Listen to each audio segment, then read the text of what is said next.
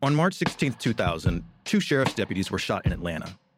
Jamil Al-Amin, a Muslim leader and former Black Power activist, was convicted. But the evidence was shaky, and the whole truth didn't come out during the trial. My name is Mosi Secret, and when I started investigating this case in my hometown, I uncovered a dark truth about America.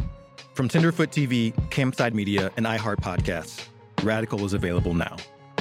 Listen to the new podcast, Radical, for free on the iHeartRadio app or wherever you get your podcasts.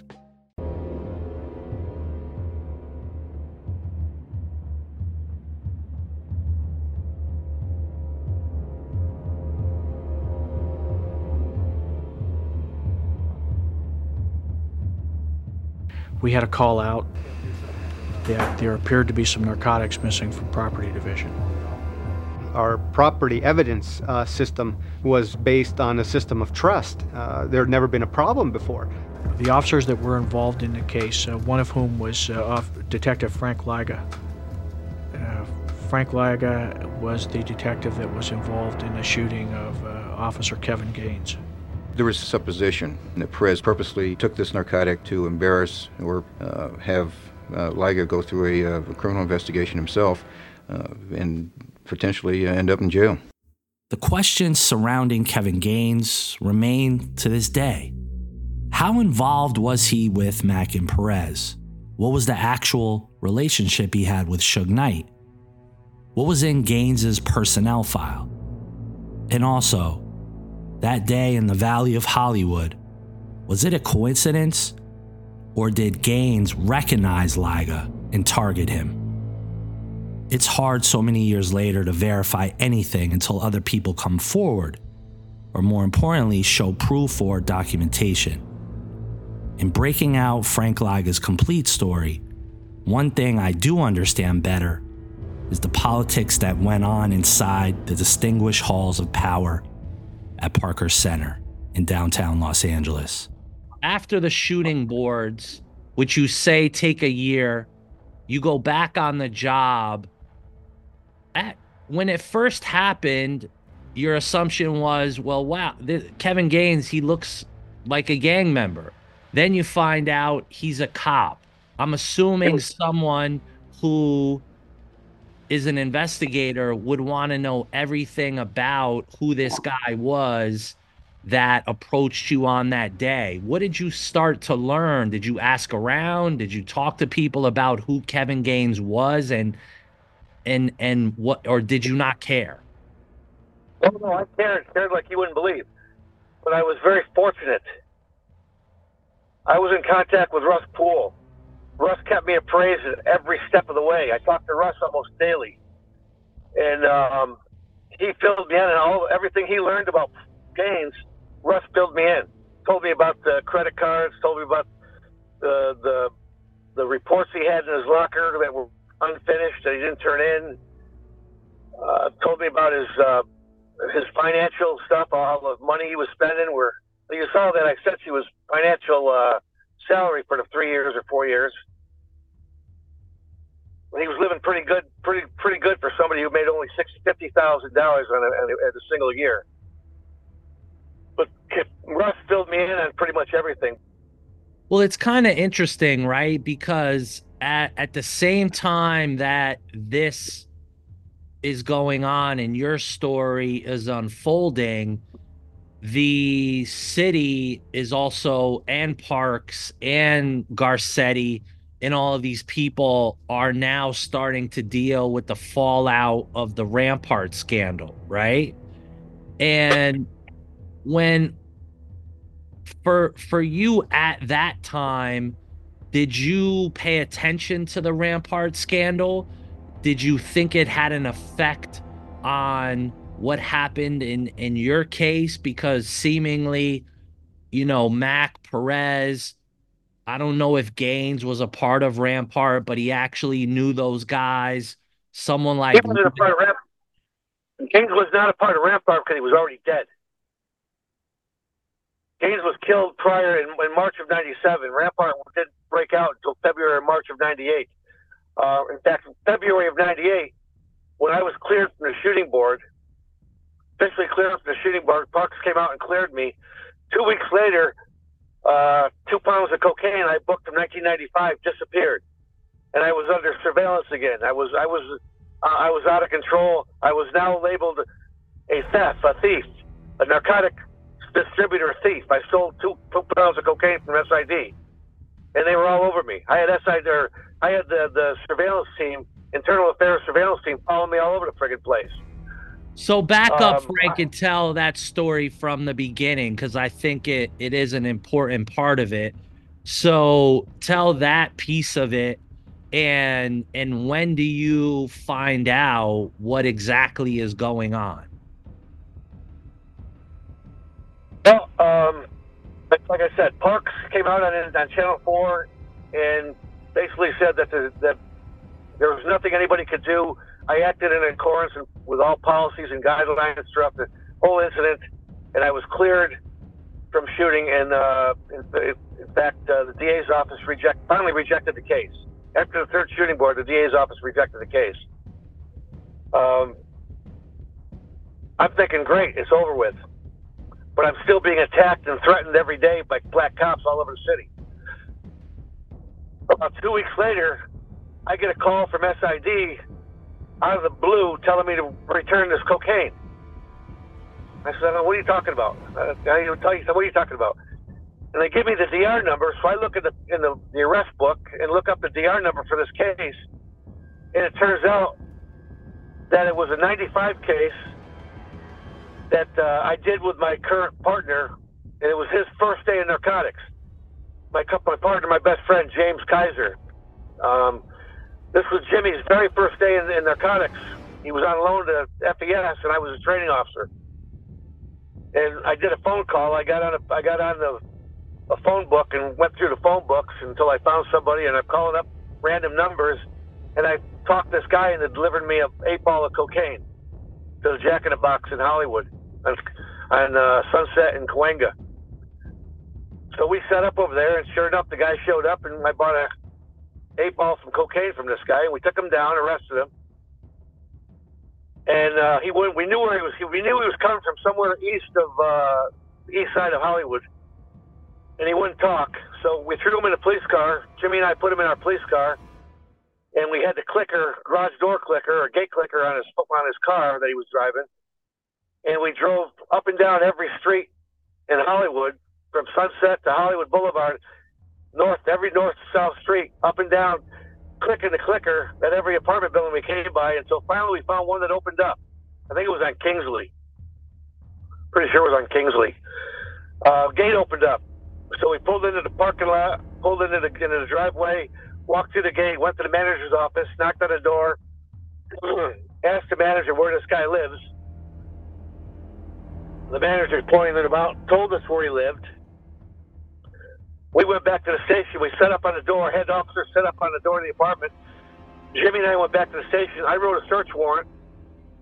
We rolled back, served the warrant, and got an additional 2 pounds or a little over 2 pounds of cocaine from that case in 1995. The guy pled guilty and went to prison. That cocaine was in property on a shelf, in a bag, in an envelope. So when they're accusing me, their internal affairs interviewing me about stealing that cocaine. They were all over me. They called me up to return the cocaine. I didn't know what they were talking about. I said, that case is closed. The guy pled guilty. I says, if I were you, I'd be looking at one of the property clerks in property division. They're walking by a fat package that's already disposed. It's set to be destroyed, set to be burned. I didn't know anything about it, but they were NIA was following me. I caught them following me a whole bunch of times. They were by my house. They're following me all over the friggin' place. Every time I turn around, I'm getting accused of stealing the drugs. My bosses, when I'm doing cases, I had this taint over me of stealing cocaine. Nobody could ever prove anything, but I had this taint over me. And then I was talking to maybe Russ. I think maybe Russ, because I'm frustrated like crazy. And like I said, Russ was a friend. I could call Russ up anytime, day or night, and vent to him. And he'd tell me where his case was, and he'd tell me about stuff, and I could vent to Russ. And I was thinking about this cocaine, and I was talking because I still go to court every day and pick up drugs. and there was a woman there named Robin Schaefer. I don't know if you ever heard of Robin. Robin was a property clerk. Nice lady, nice girl. And Robin Ray Perez, this is before Ray became Raphael. Ray Perez thought he was a ladies' man and was playing grab ass with Robin every day. He'd call her up and talk to her and just trying to be a player. So on this particular day, Ray calls just like I did. I'd call up and order dope the night before. And the next morning, because I didn't want to transfer it anyway, I'd order it up. The next morning, I'd drive down to Property Division at Piper Tech, sign it out, take it to court, then I'd take it back to Hollywood and put it in a lockbox in Hollywood and let the night couriers deliver it, take it back to property. So I did the same thing every day, sometime, like I said, about 4 days a week. Multiple cases. And Perez did too. Perez and Mac did the same thing. They'd call up over there, same as me. I'd call up on the phone, and Robin, or I forgot the lady's name, an old black lady with blue hair, real nice lady. And I talked to them, and I don't have to tell them my name. They recognized my voice. They'd answer the phone, property clerk Schaefer. Hey, Robin, how you doing? What's up? Everything? I need some more dope. Oh, hi, Frank. Yeah, this, that. And she knew my serial number, knew my name, everything. I said, yeah, here's the case number. I'll be over in the morning. Okay, it'll be ready. And it wasn't uncommon for me to call for my partner, Jimmy, or somebody else in my team who got court in the morning. I said, yeah, I'm calling for dope. I'll order mine, too. All right, give me the R number.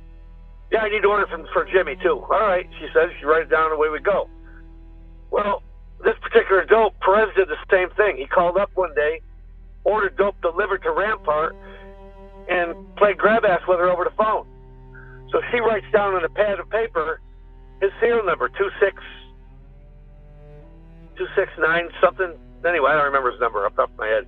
But she writes his serial number down, puts Perez and writes the serial number down. At the end of his conversation playing grab ass with her, he tells her name is Coronado, Armando Coronado. Armando Coronado was a P2 assigned to Rampart Crash. And apparently Armando Coronado saw these guys doing something he thought was crooked and went to the watch commander. So they figured they'd kill two birds with one stone. They'd get Coronado, they'd steal my cocaine and sign out to Coronado and get two of us with one steal, one theft. So Robin remembers that, and when Perez said his name was Coronado, she thought it was funny, and she goes, well, okay, and she scratches out Perez and writes Coronado down, and writes his serial number down, and checks the dope out to him. The picture here that Lyga paints is a simple one. Perez plainly stealing cocaine from an evidence locker. Was this the first time? Was this something that Perez and Mac did all the time? When I hear Greg Kading go on various interview shows, and I listen and watch as he discounts the theory that Perez and Mac were involved in Biggie's murder, where my brain goes is the following, which is common sense. If you're brazen enough to steal cocaine from the LAPD, if you're brazen enough to rob banks, why is there any question that these guys were involved in conspiracy to commit murder? Not only were they crazy, according to this story, they were pretty fucking stupid and almost thought they were above the law. This show is sponsored by BetterHelp. Dossier listeners, I know speaking for myself at times, you need someone to discuss problems, obstacles, or everyday struggles that beat us up. I know we all want to be better humans. With the work I do in true crime, BetterHelp has been a source of guidance, advice, and healthy self-help. Yes, I've used the service. And why not? If you aren't sure whether therapy is something you want to explore, why not give BetterHelp a shot? It's entirely online. You don't have to wait weeks to get a doctor's appointment, which I deal with all the time. You fill out a brief questionnaire, and BetterHelp matches you with a licensed therapist, and you can switch therapists at any time. So visit betterhelp.com/dossier today to get 10% off your first month. All right, so life doesn't happen bi-weekly, so why should payday? The money you earn can be in your hands today with EarnIn. EarnIn is an app that gives you access to your pay as you work, up to $100 per day or up to $750 per pay period. Just download the EarnIn app and verify your paycheck. Then access up to $100 a day as you work and leave an optional tip. Any money you access plus tips are automatically repaid from your next paycheck. So maybe you need to get your kids something special, or you and the wife need a scintillating night out. Every once in a while, at least. So download EarnIn today, spelled EARNIN, in the Google Play or Apple App Store. When you download the EarnIn app, type in the dossier under podcast. EarnIn is a financial technology company, not a bank. Subject to your available earnings, daily max, pay period max, and location. See earnin.com/TOS for details. Bank products are issued by Evolve Bank and Trust, member FDIC. Immerse yourself in the fascinating tale of Song of Solomon by the legendary Pulitzer Prize-winning author Toni Morrison, a mesmerizing coming-of-age masterpiece that has captivated readers around the world. Follow the protagonist, Milkman Dead, who was born shortly after a neighborhood eccentric hurled himself off a roof in a vain attempt at flight. For the rest of his life, Milkman, too, will be trying to fly. As Morrison follows Milkman on a quest to uncover his roots and himself in his Rust Belt hometown, to the place of his family's origins, she introduces an entire cast of strivers and seeresses, liars, and assassins, the inhabitants of a fully realized black world. As the New Yorker put it, Morrison moves easily in and out of the lives and thoughts of her characters, luxuriating in the diversity of circumstances and personality. Whether you're a seasoned reader or new to Toni Morrison, Song of Solomon is a must-read that will ignite your imagination and leave you wanting to read more Morrison. Song of Solomon, a timeless tale that will stay with you long after you've turned its final page. Available now at ToniMorrison.com and wherever books are sold. Now Internal Affairs is searching all over the place, interviewing everybody. And when they interviewed that lady, the old black lady, I forgot her, I can't remember her name. When they interviewed her, she told me this. She swore up and down. She goes, Lyga doesn't do that. Lyga didn't do this. Lyga does the same thing every day. He calls up the night before and comes in here every morning and picks it up. He doesn't have cocaine and have drugs delivered to the station. He does the same thing every day. But they didn't want to believe it. Internal Affairs is all over me. I stole it, all boom, boom, boom, all this stuff here. But when they interviewed Robin, maybe because me telling Russ, when they re-interviewed Robin, she remembered about Perez calling her and she writing Perez's name down and his serial number down, and then him giving Coronado's name, which in fact was the name of the 2 pounds of cocaine that was taken out of my property. He used Joel Perez for the 3 kilos. But the 2 pounds he took, they believe that he stole that drugs to set me up, to get me indicted or in trouble for stealing drugs, which is, he did. Worked pretty well. But that's how that happened. And that went on right through until the robbery, the Rampart Task Force started piecing things together. And then I got called in by a guy named Mike Hohan. Mike Hohan was assigned to the Robbery Homicide Task Force, the Rampart Task Force. It was in the bus building, the new bus building across from Piper Tech. So Mike Hohan, I think he was a D3, might have been a D2, but he calls me up one day and he calls me and says, "Hey, Detective Lyga, yeah, this is Detective Hohan. I need to interview you." I says, for what? I says, all right, no problem. I says, call my lawyer, set up a date and time, I'll meet you. He goes, no, I need to interview. You don't need a lawyer. I says, well, what is it about? He goes, I can't tell you. I said, well, screw you, I ain't coming. I need a lawyer. I'm going to call my lawyer, we'll set it up. He goes, no, really. He said, I just need to clarify some things. You don't need a lawyer. I just want to clarify some things. I says, look, detective, I said, I've been through this a bunch of times now. Now I've been getting hit pretty hard by everybody. I says, and I know what's going on. I says, I'm not coming down without my lawyer. I'm not going to talk to you without my lawyer present. I says, what's it about? I can't tell you. All right. I says, is it about my cocaine? Yeah. I said, oh, okay. All right. I'll meet you. Okay, no problem. I'll meet you. He goes, okay, can you meet me at Parker Center in the back? All right. He says, park your car, and you get in my car, and I'll drive you. I says, okay. So I meet him over there. I get in his car. We drive over to the bus building, drive down the ramp through the iron gates, the security gate, underground. We park. We get in the elevator. We go up to I don't remember what floor it was on. We go up the elevator. Get off the elevator. I'm walking through all these cops some of them I recognize, I know.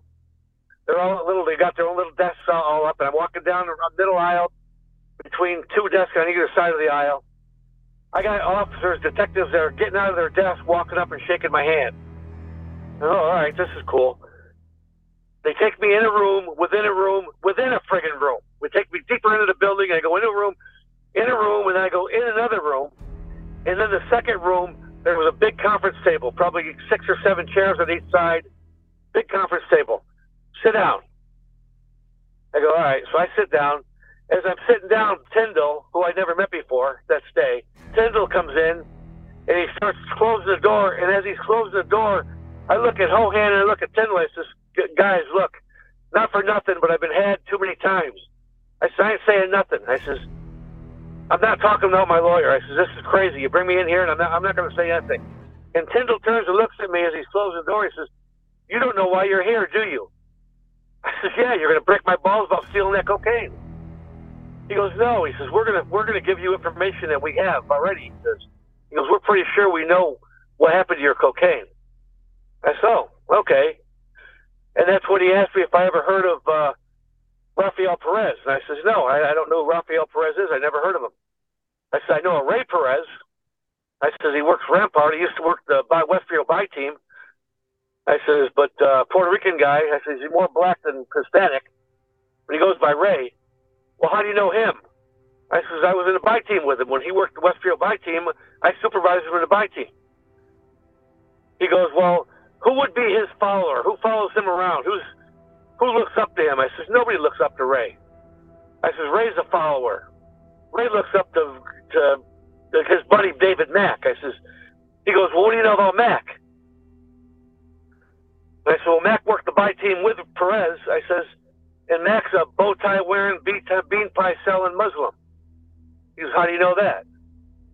I said, I seen him on Crenshaw selling bean pies and a bow tie on a Saturday. He goes, well, you think he's guilty? I says, yeah. I said, they're crooks. I don't know if they're. Why didn't you do anything about it? Because I never saw them do anything wrong. They go out and buy drugs and come back. They're wired up. They go out there on a wire and they come back. I says, I never see if I caught him doing something wrong, I'd arrest him in a second. No big deal. And so they're talking about that. Then they tell me about Nino Durden. I never heard of Nino Durden until that day. And then they tell me that they were up on Ray's phone, Ray Perez's phone, Title III on his phone at his house, and they were talking about putting a hit on me. And I said, well, that's mildly interesting, but apparently Suge already did. Yes, you heard correctly from Frank. A wiretap on Perez's phone caught him planning a hit on Lyga. It came directly from Detective Brian Tyndall, the LAPD.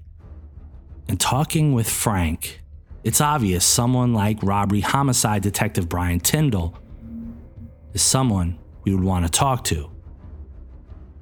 He could clarify some things. And if Tyndall comes forward to talk about the other crimes that Mack, Gaines, Perez, and Durden participated in, it would paint a clearer picture. So they says, well, we weren't uncovering that. He goes, That's when they told me that Ray's wife, Mac's wife, and Gaines' wife were all PSR,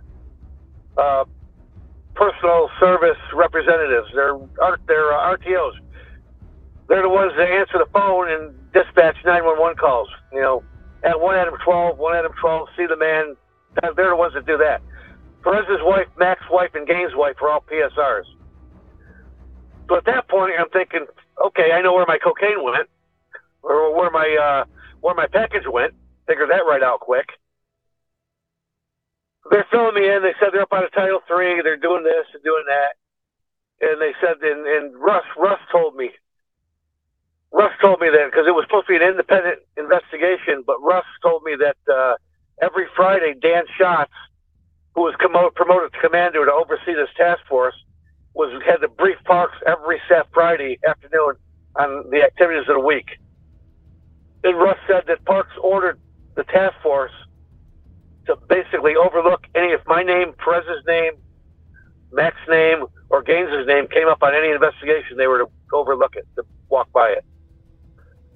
That upset me a little bit too. But like I said, there's nothing else I could do about it. And then slowly but surely it came out. Hey, Frank, do you think that Mac and Perez stole the cocaine as a sort of revenge scenario for killing Gaines, or they were just trying to bury you and the other guy that they didn't like in Rampart? That was a revenge thing for killing Gaines. Otherwise, they would have done it earlier. Why not do it earlier? They waited until I was officially cleared by the DA's office and by the department as in the OIS. 2 weeks after I was officially cleared, 2 pounds of cocaine I booked disappeared. And again, to put it in perspective, I didn't blend in the cocaine world in Hollywood. I speak very little Spanish. I speak Spanish, but very little. I'm a big white guy, and I had long hair and a big micro mustache. I did meth, primarily. This 2 pounds of cocaine was the most cocaine I ever seized in Hollywood. In order to get that 2 pounds of cocaine, what Perez had to do, or Mac, they both had keys to our office. When you're in narcotics division, they give you a key. Everybody gets a key to the narcotic offices. So you can go any the narcotic office in the city and have a key to get into the narcotics offices. Every narcotic office has a log book for the arrest list, an arrest book. It's a stat book. It's a great big canvas covered book. And you put the name, the DR, the guy's booking number, the address, what was seized, all the stats go in that book. So in order for somebody to steal 2 pounds of cocaine that I never do, I do meth primarily, steal 2 pounds of cocaine, somebody went into Hollywood field office, FES office, and spent a whole lot of time going through that book because they had to go back over 2 years. They had to go back from 98 all the way back to 95, looking for my name as arresting officer, where I booked cocaine in. And again, when I was buying cocaine, I was buying an 8-ball or an ounce at a time, a couple Raven Dubs, $20 pieces, a $20 rock. Nothing spectacular. This case was 2 pounds, which was the most I ever did. So they had to go back to that big case book, that log book, and start it in 1998 and go backwards all the way to 1995 looking for my name where I booked in a large amount of cocaine. It wasn't an easy case. It wasn't something they could just easily do. They had to physically go in there and spend a whole lot of time going through that book. And the doors were never alarmed, no cameras, no radio. We didn't have the cameras and stuff like that then. Nothing spectacular. So that case was clearly set up to set me up because I killed Gaines and got away with it. And that's a fact. That's not my speculation. Russ thought that. The department even thinks that. In the cocaine theft investigation, the department, the RHD determined, Tyndall and Hohan determined that cocaine was stolen in an attempt to set me up in retaliation against killing Gaines.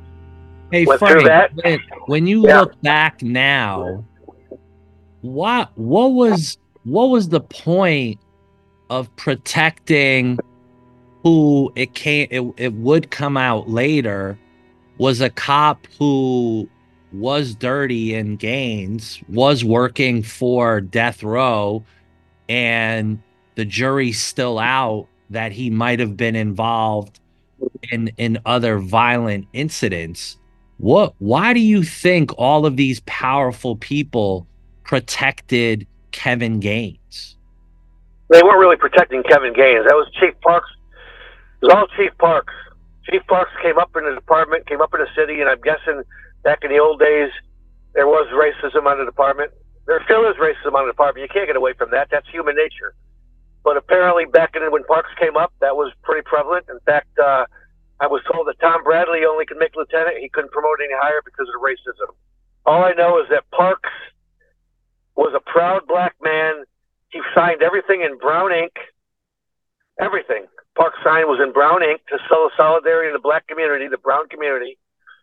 And he did not want a black corruption scandal on his watch. And that's what it was. Black gang members infiltrated the police department, and Parks did everything in his power to try to prevent that from coming out and being exposed. It would discredit his tenure as a police chief, which it did anyway. But Parks went on to be a 12-year, I think a 12-year city council member.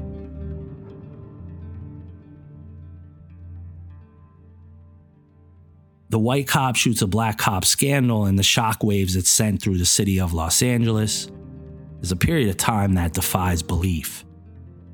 It creates many conversations on race and policing that honestly is still an issue today. There's no way to avoid it. But the environment and the events that transpired a few years prior to Biggie's death and then a few years after will forever be stamped in the history books to be poked and prodded and unpacked. As of late, with the news of an indictment and trial in the murder of Tupac Shakur, Greg Kading has decided to take another tour of the gutter of the internet to yet again talk about his quote-unquote investigation and the proffer of Keefe D, along with his so-called investigation that transpired a few years after the Lyga and Gaines incident. And I keep going back to one question I have, and I don't hear anyone ask him this. Not DJ Vlad, not Bill Courtney in his podcast, or any newscaster. If Poochie Faust killed Biggie, if that is true, why wouldn't the LAPD just come out publicly and put the case to bed, close the case, remove the black eye that stays imprinted on the department to this day? The answer is even the LAPD isn't that stupid or brazen. They just hope it all somehow goes away. Loyal Dossier listeners, this is Don Sikorsky, the creator of the podcast you're listening to. And I've made a decision. The Dossier is ramping up merchandise, exclusive video drops, secret audio files, and other information and access that I just can't put on the podcast RSS feed. So listen up. You can subscribe now at patreon.com/dossier. Go check it out, subscribe, and stay tuned for more exclusive drops and announcements on all things Dossier. That's patreon.com/dossier.